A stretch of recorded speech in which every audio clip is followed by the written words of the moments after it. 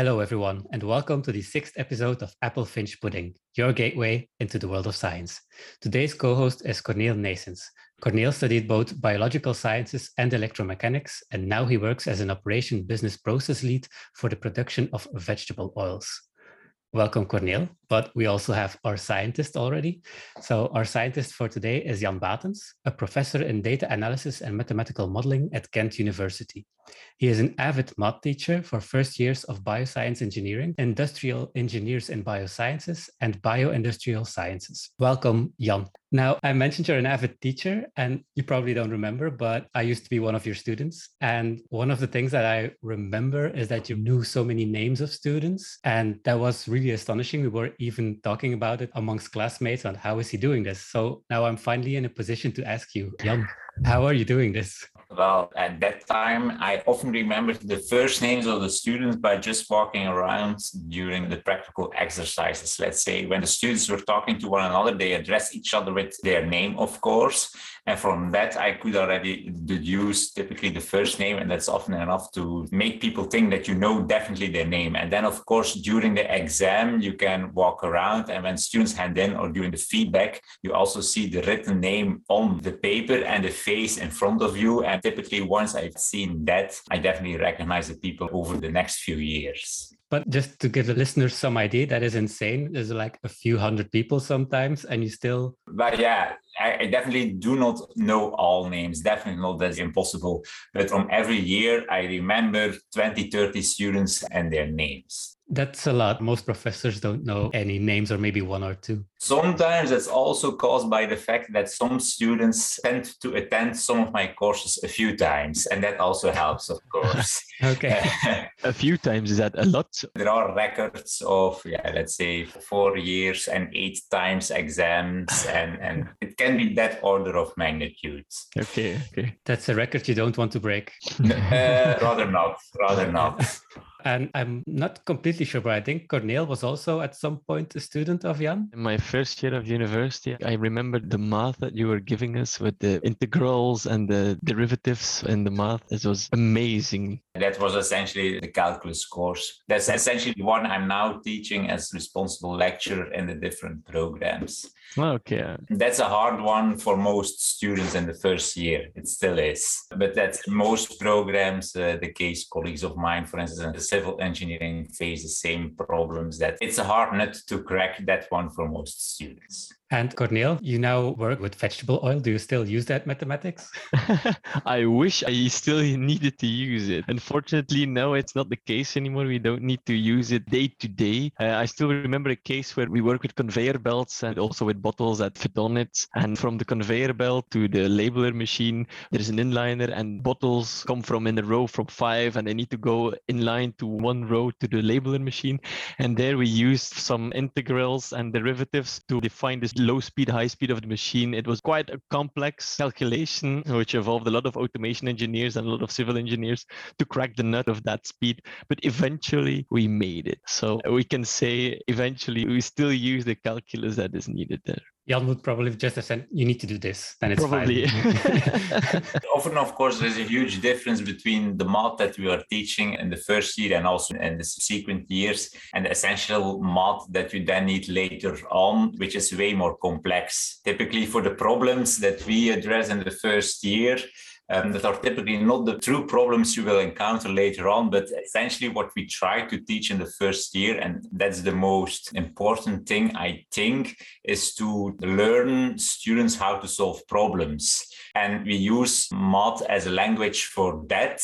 But that doesn't mean that you can only solve problems using math. Often, of course, in the world of engineering, there will be some mathematics, there will be some physics, but it might also be a problem from a chemical point of view. So a chemical problem for which you then need some insights into chemistry, but the way that you solve a problem, so the abstraction of the problem and then subdividing it in small problems, which you can then each solve separately. And at the end, let's say, concatenate the different small solutions into a big one. That's essentially what we try to learn the students with those math courses. And of course, the mathematics itself, returns later on in several other courses. And depending on the program a student chose and depending on the final profession that he or she executes, let's say, he or she will still need it on a daily basis or not. Of course, I'm a bit biased. I know people who on a regular basis, let's say weekly basis, really need mathematics. I can imagine you do as well. I do as well. But on average, that's definitely not the case. But at least we need people that, if you see the solution of the problem, then at least to some extent what it's about. It's more about the philosophy of solving problems, let's say, than really just computing integrals, because essentially computing integrals, a machine can do that as well. I do agree, because sometimes you often need more the logic behind thinking on a problem and taking steps into the smaller building blocks on how to go to a solution than the actual integrals or difficult calculus that you need. It's more indeed of a fact of how do we subdivide the problem in smaller problems and stepstones, and how do we continue with it. I totally agree with that. Even in the industry, it's really necessary to do it like that, because if you see a big problem, and everything is always a big complex problem, if you go from that, you're lost. So you really need to do that. And of course, for most students, that's the most difficult. The student rather has a question as compute rather than a more open question where really a problem needs to be solved. And so what we often do is we just drop the compute part and we let the students solve a certain problem up to the point where then really you need certain specific techniques to solve something, because often those are so specific that it's more efficient to use a computer for that nowadays than do it yourself. But solving the problem up to the point where you can compute something, that's the most challenging part. And that's also the part where most students are struggling with. Before diving into the math of it all, I'm going to start with my first question, and that's actually for a science joke or an anecdote or a fun fact. So I don't know, Jan, do you have a science joke or a fun fact or something? You also mentioned it could be an anecdote. There are two things, I think. First of all, many people think, okay, it's mathematics, so it's certain. And that's definitely not the case. So in many cases where we are involved, it's not because you use mathematics that the outcome of something will be certain. And secondly, which might be a bit more surprising, but my track record in the first year of secondary school, so that's already a while ago, I barely passed for mathematics. So yes. Really? Yes. Wow. Fantastic. I would not have expected that. No, really not.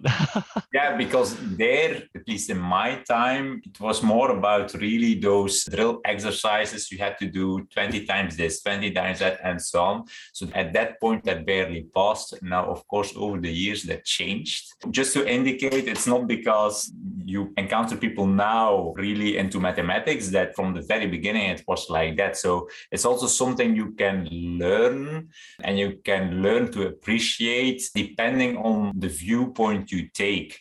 I think that's a really nice thing to know, actually, because a lot of people struggle with math and then they think math isn't for me, but that's not necessarily the case. I should have checked, but I think in the first year secondary school for mathematics, I had 51% only. So you would not expect that. No, I definitely wouldn't. And Korneel, do you have a fun fact or a science joke or an anecdote? When I walk outside, I'm amazed by trees. I really love trees. I adore them, really. And the fact that I want to say here is a tree can grow, but we also know that it has its limits. We know that the stop on the growth of trees is mainly because of the gravity. It's as simple as that. It's not because of breaking, of mechanical damage. It's not because of the water and whatever is going there. It's because of the gravity that it's not able for the water to go higher, so that the leaves close their stomata and then they cannot do the photosynthesis quite well, so they don't grow anymore, and they invest more in thickness and in growing fruit than in growing. For me, it's a fact that amazes me, as simple as that. Gravity rules everything, really. I'm really amazed by it. I'm just going to pile on that a little bit because my PhD was on foliar water uptake. Nice. Yeah. And they actually hypothesized that the giant sequoias in California, they know that they absorb water with the leaves, and that might help them to become larger because they overcome some kind of gravity because they have water that enters at a higher level. Yeah, of course. Oh, really? That's a cool fact to add on that one. Nice. Thanks. And I also have actually a joke. I hope it's funny. So a biologist, an engineer, and a mathematician are observing an empty building. And at some point, 2 people enter the building, and a bit later, 3 people are leaving it. And the biologist says, okay, they procreated, they reproduced, and now 3 people are leaving. The engineer says, no, we must have miscounted. If 3 people are leaving, 3 people must have entered. And the mathematician says, so if 1 more people enters the building, then it will be completely empty. Oh man. It was a bit stressful for me. I was thinking, should I tell that joke when Jan is the scientist? I wasn't sure if it's... You succeeded. So that being said, Jan, mathematical modeling is the subject you work in. Everyone has an idea of basic math, but what is mathematical modeling in its most general form?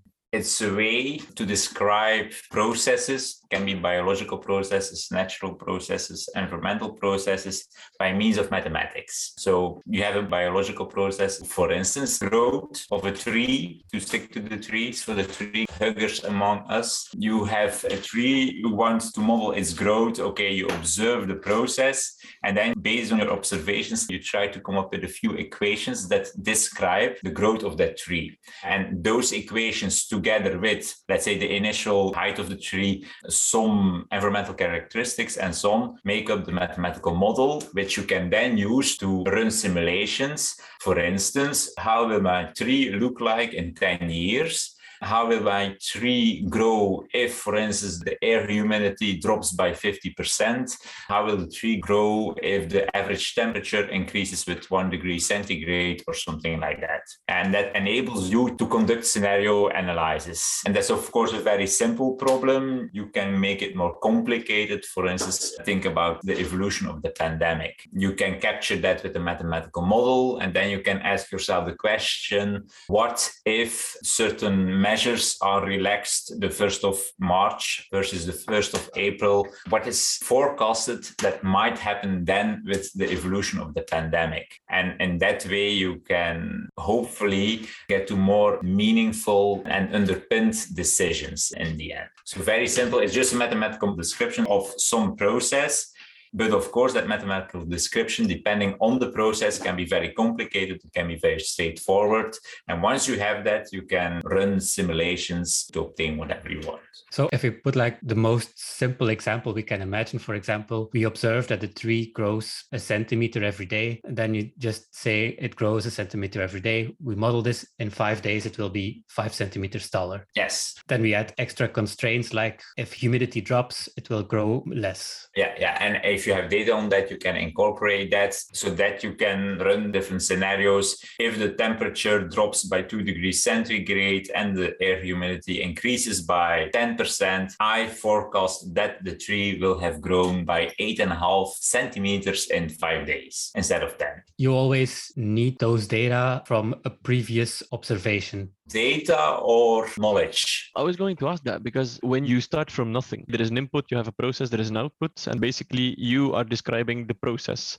But there are a lot of parameters that you can incorporate in the process, and then it can become complex quite quick. So how do you pinpoint what you need? Because also for COVID-19, there is climate, there is people, there is social behavior, there is anything that you can incorporate there. But where do you pull the line, or what do you drop? What do you keep in your model? The guideline there, or the rule of thumb there is, it should be complex enough to capture to a reasonable extent the process you're interested in to required accuracy, but not more complex than that. Because indeed, even for the growth of the tree, you can include the climate, the whatever. You can make it always as complex as possible, but there it's a matter of being pragmatic to some extent. And it's also a trade-off between the time you have to develop a model and the resources you have to develop a model, and on the other hand, the accuracy you want to reach. For instance, the COVID models are the result of a pragmatic balance between those two things. A perfect model doesn't exist. All models are wrong. But among the wrong models, you need to select the one that is the least wrong. That's essentially what you should do. And the model you typically build on the basis of data, if data is available, or on the basis of knowledge.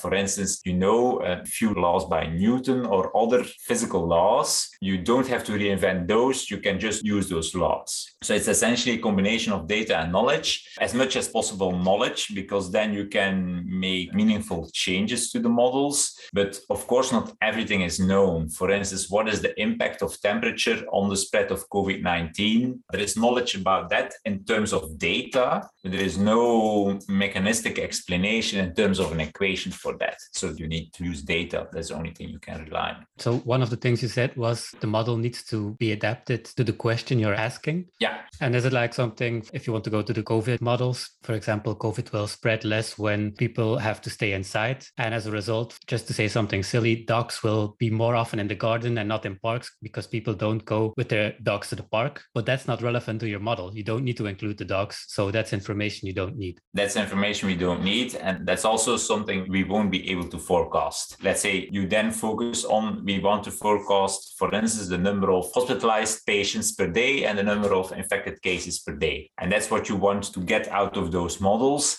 All the rest, you don't give as much attention. To summarize, mathematical models can be based on knowledge of certain things like gravity or stuff we know. We also can use data to base the models on, and they need to be adapted to answer the questions we want to answer. But then my question is, what kind of models are you working on? What are the questions you are asking? Yeah, so that's of course very diverse. If you go to the shop of mathematical models, that shop nowadays is filled with everything. So it's really a huge shop, let's say. I don't know that shop. Where is it? Is it around the corner somewhere? No, it's somewhere in Ghent, I think. Okay.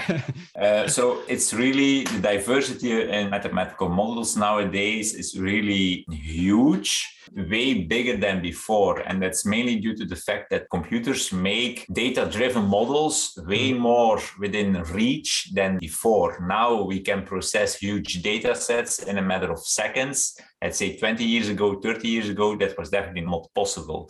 That makes that there is a whole diversity of models there. For the research that I'm conducting, we try as much as possible to build, develop, and analyze models that are what we call mechanistics, so that offer an explanation of the process that you're describing. So that are typically models that are not completely data-driven. No, you want as much as possible to include physical laws, biology, chemistry, earth sciences, and whatsoever in the equations you finally formulate. So, for instance, you use the diffusion law, you use the law of Fick, you use Newton laws, you use whatever you get from physics, chemistry, and so on. And that's your basis. And if some part is unknown, you might try to get information on that by using a data-driven part, let's say.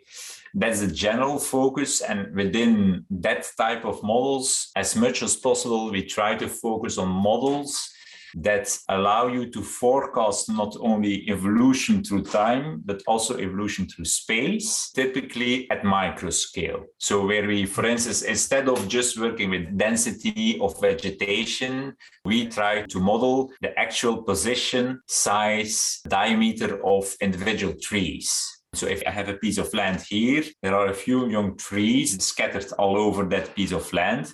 There are models that enable you to evolve and to simulate how that piece of land will change under certain conditions over the next 100, 200, 300 years and so on by tracking every tree individually. And how do we need to imagine that? Do you see the trees growing on your screen, or are it just equations that you're seeing with the distribution? The first one, essentially, if you want. Yeah, to render that to the screen, that's not that straightforward, but essentially that's what's happening. So for every tree separately, you track the diameter, the length, the foliage coverage, and so on. So that's possible. So what we did do, for instance, a few years ago, that was with the Dodentocht. We constructed a model that enables you to simulate scenarios where you track every individual participant in the Dodentocht, so in the 100-kilometer endurance event. And with that model, you can run scenarios in such a way that you can really see the movement of the individual hikers along the 100-kilometer trail.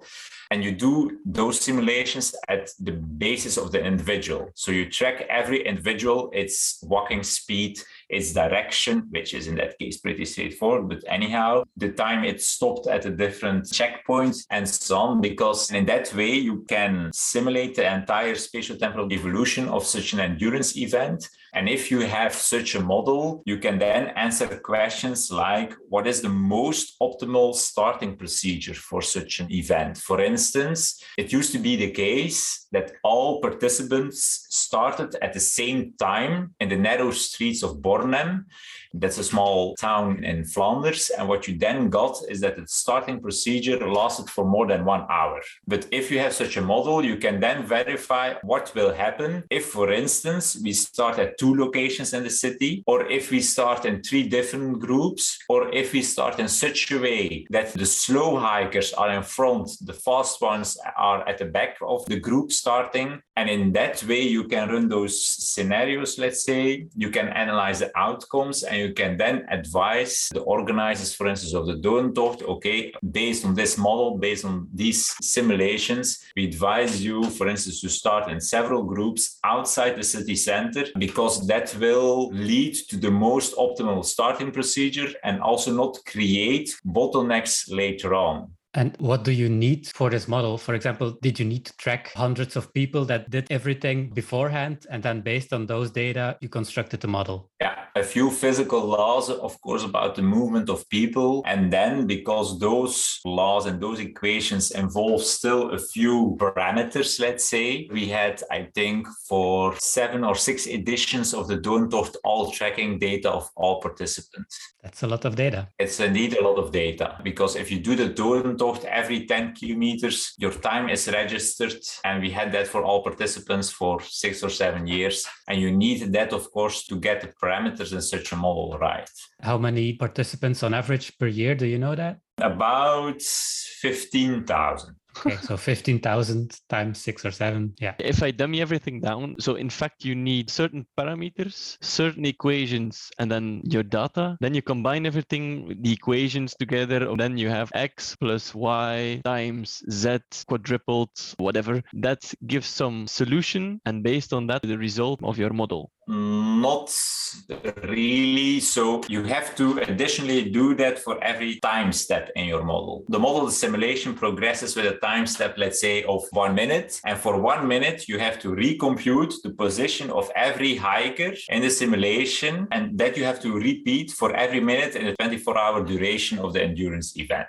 So you recompute the position and the speed of every hiker for every minute for those 24 hours. And like that, you can reconstruct a realistic average Dodentocht dynamics. And then you can start to play between quotation marks, what if we would have started in 2 groups, what if, and so on and so on. Like you explain as well, you use mechanistic models. So that means that you try to use equations based on laws of nature and stuff like that to model what is happening. But you also need data. The other way around is black box models. That's something you don't use, or not that much. Maybe just in general, what do black box models mean? Black box models typically do not give you any insight into how the process that you are modeling actually work. While with the mechanistic model, you get those insights. Now, sometimes in those mechanistic models, there are, let's say, terms in those equations which you cannot really pin down based on your knowledge of biology, chemistry, physics, and so on. And those terms you can then try to derive from data. That's the parameters you said before. The parameters that you're trying to estimate based on the data, that's actually a tiny black box model in your complete mechanistic model. Yeah. If you dummy down a black box model, you have an input, you have an output. If you have that 100,000 times, then you also can pull some statistics and can see, okay, this is normal. Here we have an outlier and this is not normal, without knowing what in the black box is happening. But even then you can see based on your data, what should be the outcome. But you apply it sometimes in your complex models because you don't have the correct equations then available. Indeed. For instance, we have seen for the Dodentocht that the hiking speed depends on many things, but amongst other things on the age. And then, of course, there is no equation that really connects, on the one hand, the age of a person, and on the other hand, the hiking speed there is no physical law for that. And if you need finally to be able to derive the hiking speed of every individual hiker, you need a number for that. So then the best thing you can do, as there is no equation directly relating age and hiking speed, the best thing you can do is get as many data on that as possible, and using a data-driven approach, get a reasonable estimate for the hiking speed of a participant of an age 54, for instance. And with that, you can continue. And doesn't it also go back to the complexity issue that you mentioned? Because you could maybe look at when people get older, their muscles start deteriorating a little, and you could try to incorporate that, but you're making it so complex, answering questions you don't need and making it almost impossible to calculate. Yeah, essentially, you could, for every hiker, try to model that entire organism. But yeah, that's anyhow impossible for one organism. So you definitely cannot do it for 15,000 organisms at the same time. And you won't gain a lot by doing that.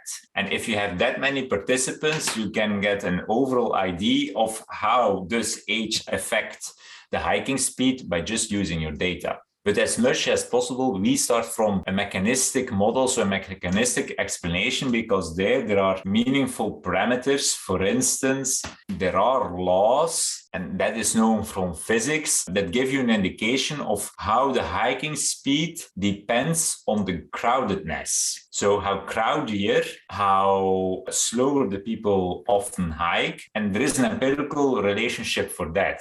And if you have a parameter that captures that, you can, of course, then look at scenarios. What if we start not at the city center, but outside the city where the streets are way wider, so that the density of people around you drops? Because that effect you can incorporate in that parameter. Yeah, and if you have an equation with that parameter, you incorporate that effect of halving the density, for instance. You can incorporate that in that parameter, and you can run a scenario where you widen the streets by factor 1/2.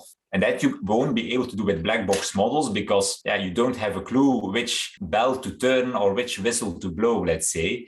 But with mechanistic models, you have that. Yeah, for instance, if you have a simple diffusion equation, you have the diffusion coefficient in that equation. If I tell you now you need to simulate the diffusion process for another type of liquid, which has another diffusion coefficient, which is double than the original one, you can just double the diffusion coefficient. If you have just a black box model of diffusion, you get another liquid, you won't know which wheel to turn, so to say, to get a meaningful insight into that. So in case of the Dodentocht, 15,000 people are starting, and that's what happens. But if you use a black box model, you just know what happens when you start with 15,000 people. If you want to start with 7,000 people, you don't know how to do that. And because of a mechanistic model, you can just include this in the equation. We start with less people, what happens? As much as possible. For instance, also with the COVID models where we worked on, the infectivity of the variants changed over time. So the first variants didn't have an as high infectivity as the later variants. So if you have a mechanistic model of how COVID spreads in Belgium, you can then just, depending on the variant and depending on the proportions by which the different variants were present in Belgium, you can change the infectivity in your model equation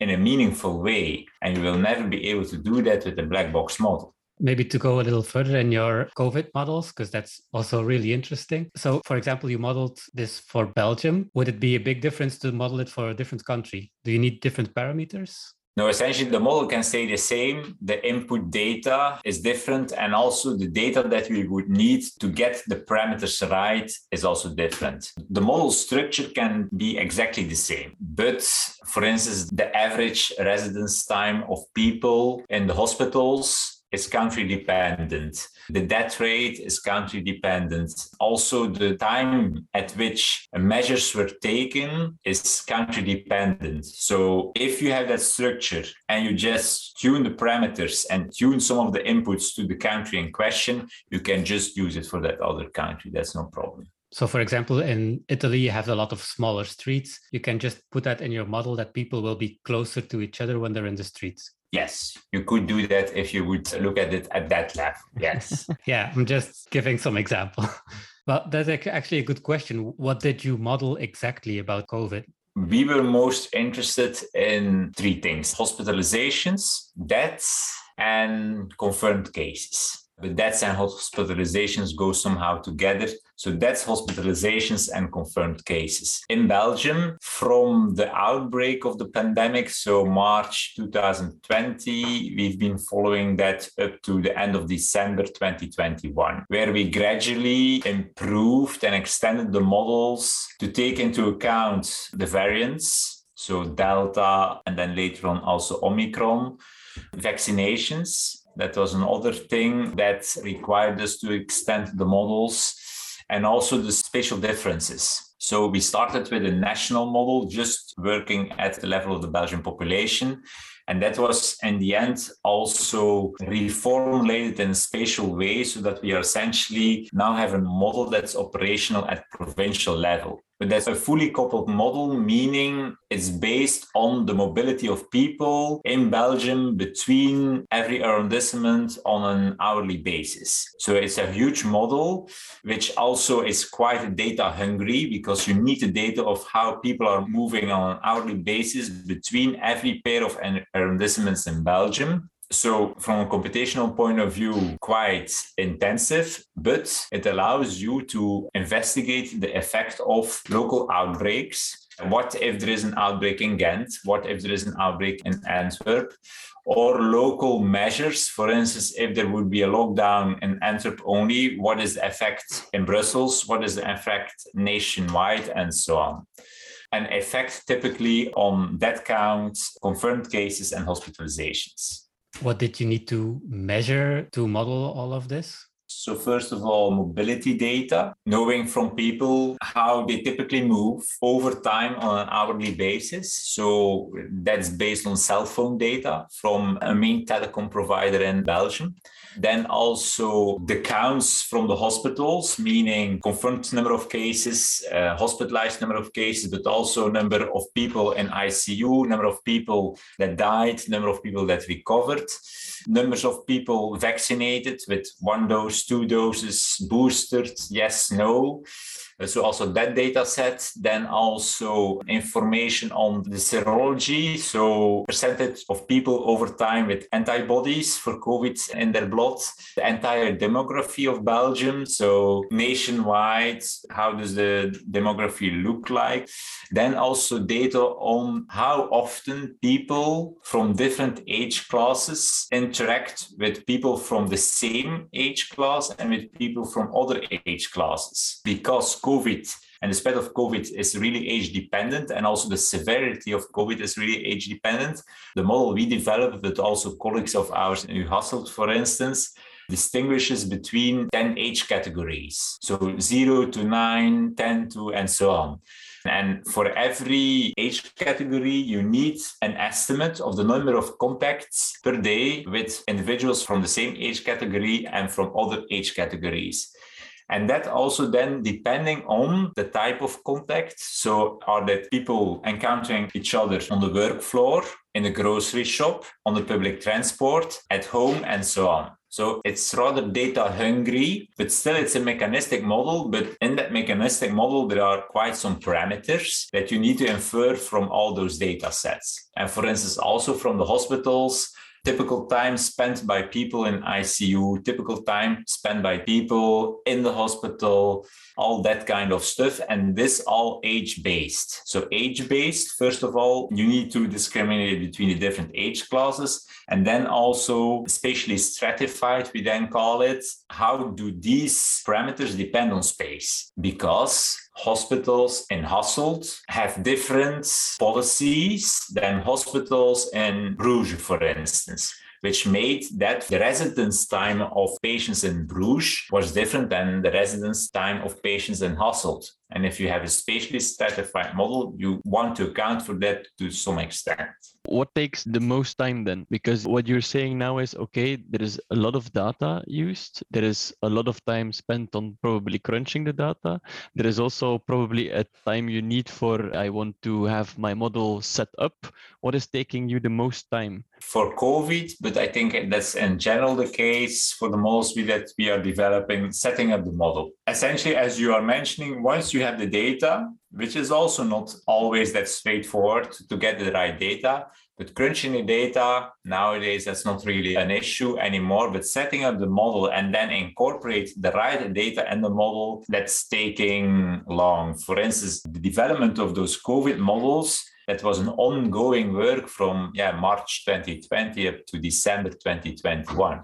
Because you have a model version, call it version 0. Oh, there is a new variant. Version 1.0. Oh, there is yet another one. Or there are vaccinations. Oh, there are new measures and so on, and how to incorporate all that. So that model development and really setting up the model and keeping it up to date, that definitely took the most time. And also with the donor, for instance, setting up the entire model, that takes the most time. Transferring, for instance, those models to another setting, which is similar, of course, for instance, to another country, is relatively straightforward.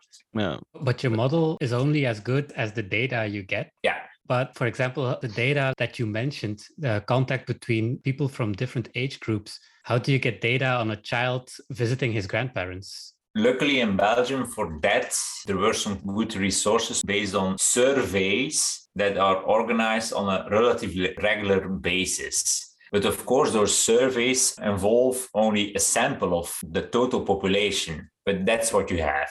Yeah, and essentially it's a kind of extrapolation you then do to the entire population. But what else can you do? It's better than nothing. Otherwise, it's just guessing, while based on those surveys, you can make a more meaningful estimate, let's say. Also, for instance, the mobility data, as I mentioned, we have the mobility data of one main telecom operator in Belgium, but there are, of course, others. So, let's say we covered only 1/3 of the population carrying a cell phone, but if you have 1/3 out of 10 million or 11 million, let's say that's sufficient to make sure that it's representative.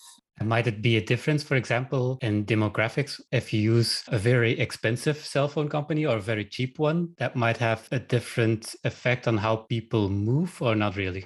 Could be, but to be able to answer that question, you essentially would also need the data of the other telecom providers so that you can compare. I indeed guess that there might be a difference. And what has come out of this? What has happened based on your model? Were they able to change some guidelines because of it?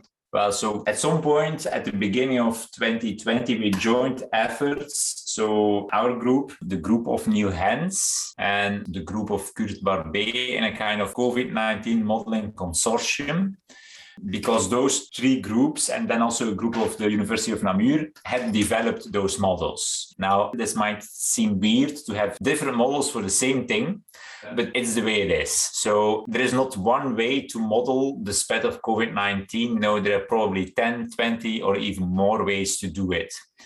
And if you then want to account to some extent for what we call model uncertainty, the fact that, okay, you choose a certain model structure, so that's also introducing a kind of source of uncertainty. And if you want to account for that, it's better to combine the results of different models in what we then call a model ensemble. Sounds very fancy. Yes, indeed. We combined the results of the UGent model, the UHASSET model, the VUB model, and the UNAMUR model in reports for, let's say, the different advising bodies in terms of COVID-19 during the pandemic.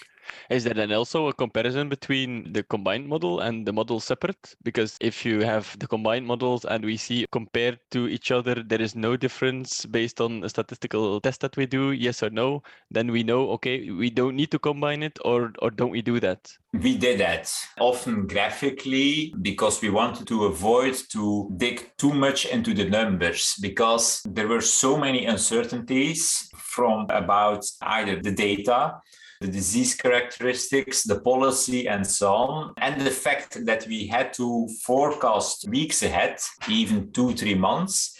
We didn't want to pin down too much on, we forecast in 3 months on that day, 100 hospitalizations.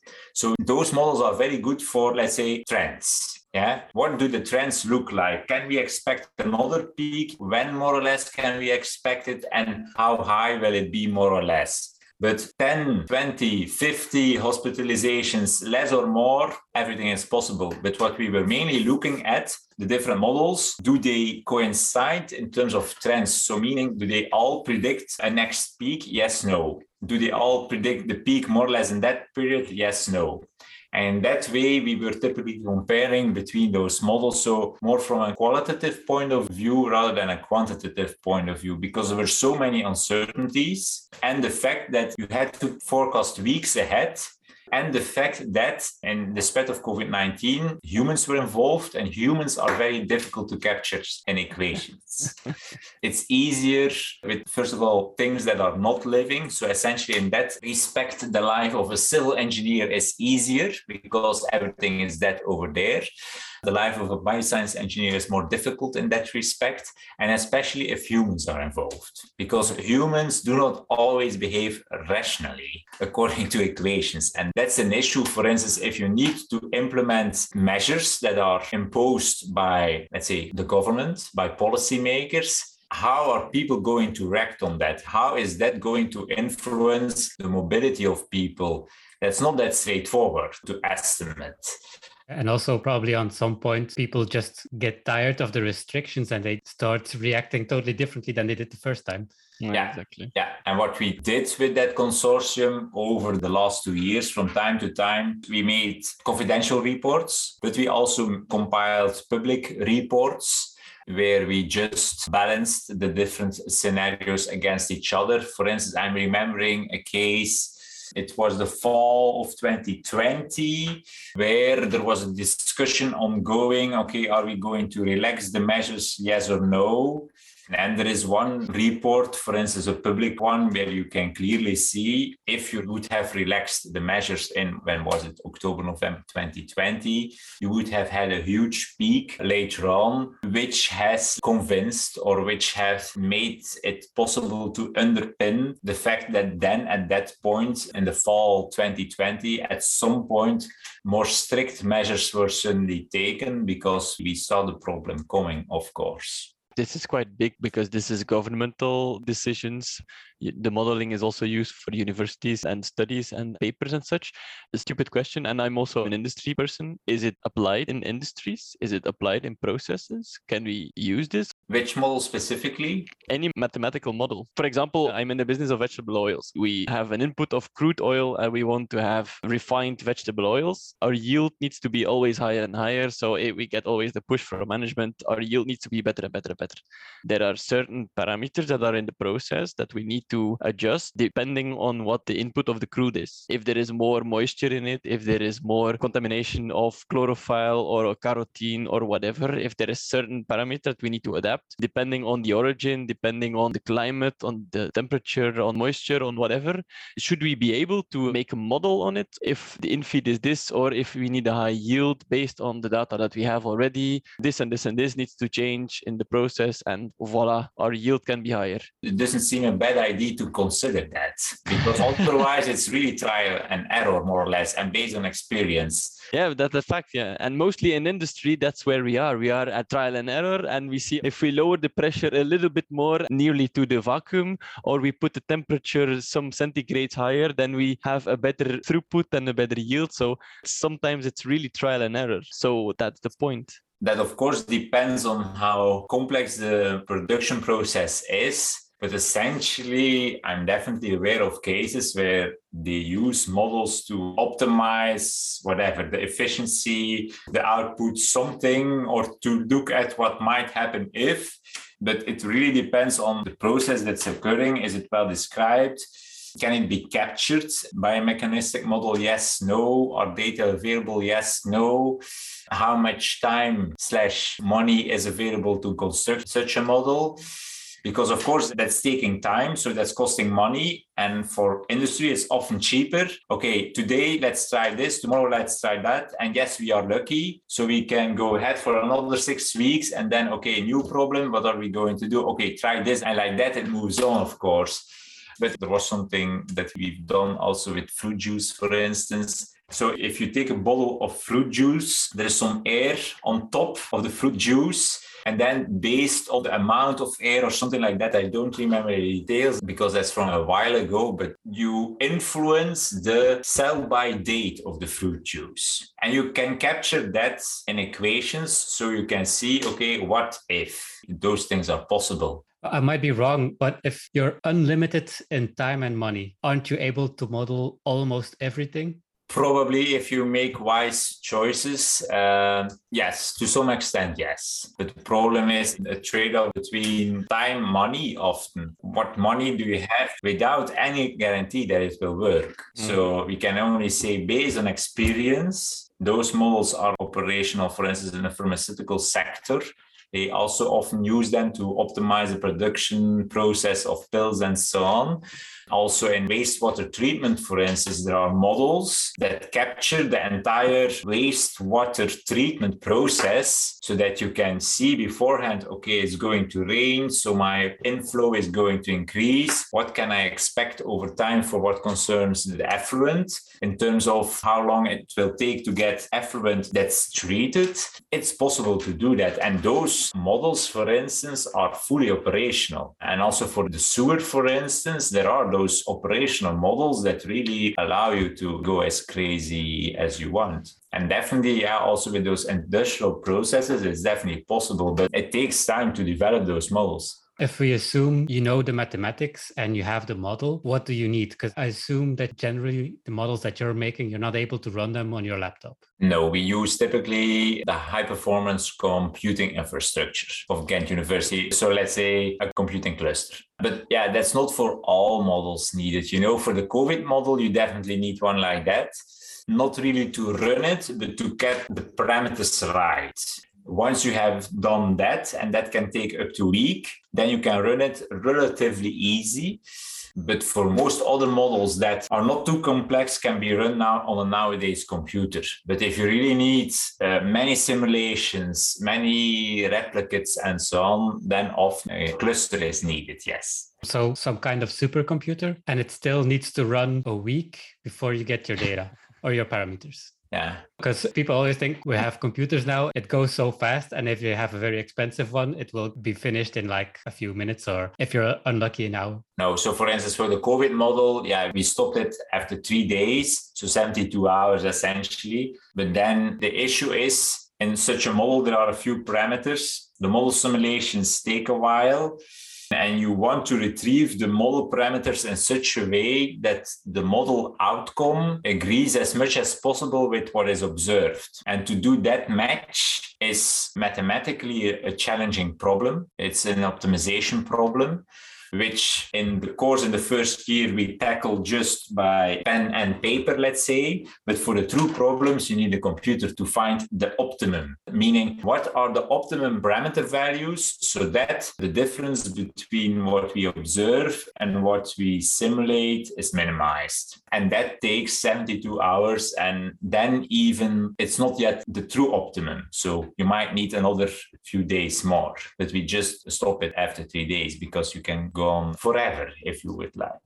And you can also have a false optimum, that you have like a dip in your data, more or less. How do you know that as you're modeling that you're not really at the optimum? That's then our trial and error. You do that procedure a few times or in parallel. You repeat the search for the optimum a few times on different computers for those 3 days. That's often the hardest nut to crack from a computational point of view. Once you've done that, you can run the model, and that's typically computationally not that demanding. Of course, if you go to those detailed three-dimensional models that, for instance, simulate the flow of fluids, that can take forever. But for instance, for the COVID model, it's pretty straightforward. But as soon as you go to 3 space dimensions, whatever you do becomes very computationally demanding, but not impossible.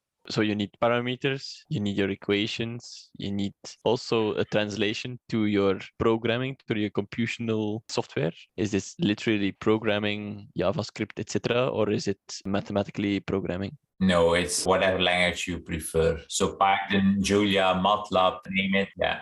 And Jan, you work in academia. Korneel works in industry. Why did you choose academia? And what do you like about academia so much? Not the working hours, because I have to say I arrived back home at 10 to 8, so that definitely not. But it depends on the period. It's not always that bad. But I think the flexibility and the freedom to some extent to explore, let's say, that's, I think, the most important point for me. Of course, there are deadlines, but those deadlines you typically impose on yourself. It's not like in industry. We don't have to be happy with some dirty work. I don't want to be too negative about industry, but I know from colleagues of mine who went to industry that the efficiency is often more measured in terms of true output of a machine or whatsoever. And if you can increase the efficiency with a dirty trick, it's also fine. We try to avoid those dirty tricks. Of course, that might be a bit cumbersome. It might take us more time than you would expect to get to some tangible result. And that's also for us sometimes a trade-off that we have to make. But there, I think it's interesting that we still have that flexibility and that freedom, not really to optimize always like you have to do in industry, and that you get the freedom to get the answer really right, let's say, with the best possible means available at that time, given, of course, the boundary conditions there are. Essentially, the COVID models that have been developed over the last 2 years, if you would take time and if you would redo it, you would probably do it completely in a different way. But yeah, they did what they had to do and they have been useful. So, okay. That was, I have to say that also, so the COVID period and the development of those models has been rather atypical. The models had developed on the fly, almost real time, to be used almost real time, to provide input to other places almost immediately without having the time to do a decent sensitivity analysis or other things that are really established normally in model development. Did you think that is okay, or were you worried about it? We were worried about it, but you have to row with the means you have at some point. And that's why also in those reports, and never we tried really to focus too much on the numbers. We want to get the trends right. And COVID is difficult and way more difficult, for instance, than essentially predicting the weather. You know, predicting the weather is essentially straightforward. It's just physics. There are no humans involved. And how often still you cannot trust the weather forecast even for the next day. For instance, yesterday they were predicting at my place, I think 12 millimeters of rain, and we had 2. So then my conclusion would be the model they are using is wrong. So are you saying that your models are also wrong? Because, yeah, you said all models are wrong. Yeah, they are definitely wrong. If there's already a big mistake on the, I'm just trying to say your words, a simple model of weather forecast, then the error on your models that are more complex must be a lot bigger, or not really? I think the weather models are way more complex in structure, but the process they are capturing is also complex, but that's only physics. In COVID, you have to deal with physics, biology, and then also psychology. And you have to capture those 3 things in a model. Yeah, and the model structure we have is, of course, way simpler than a weather model, but look at how badly the most advanced weather models sometimes behave. Yeah, and that's why sometimes also in the weather forecast, they mention, according to the German model, the sun is going to shine, while according to the UK model, it's going to snow, for instance. Sometimes those models do not agree. And if you look at the forecast, even for the next 24 hours, for what concerns rain, for instance, it might be completely off. And if you look at, for instance, meteo.be and you look at the uncertainty envelope, after 5 days, it's becoming huge. So how on earth can you expect a COVID model to get accurate numbers for the next 3 months ahead?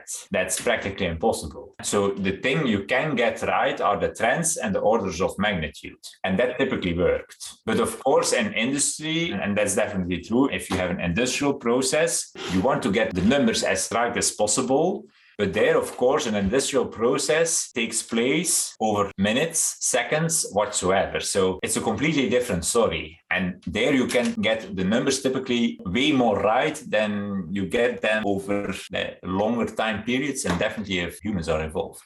And so, yeah, you're a mathematical modeler in academia. Based on what you said in the introduction, I assume that wasn't the job you envisioned when you were a child. So what did you want to be when you were a child?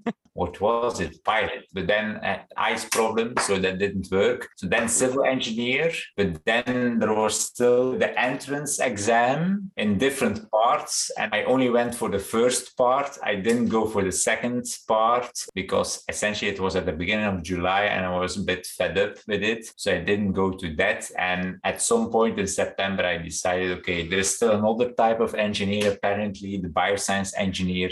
So I started that track. So actually you were just sick of the exams and was like, I'm going to go bioengineer.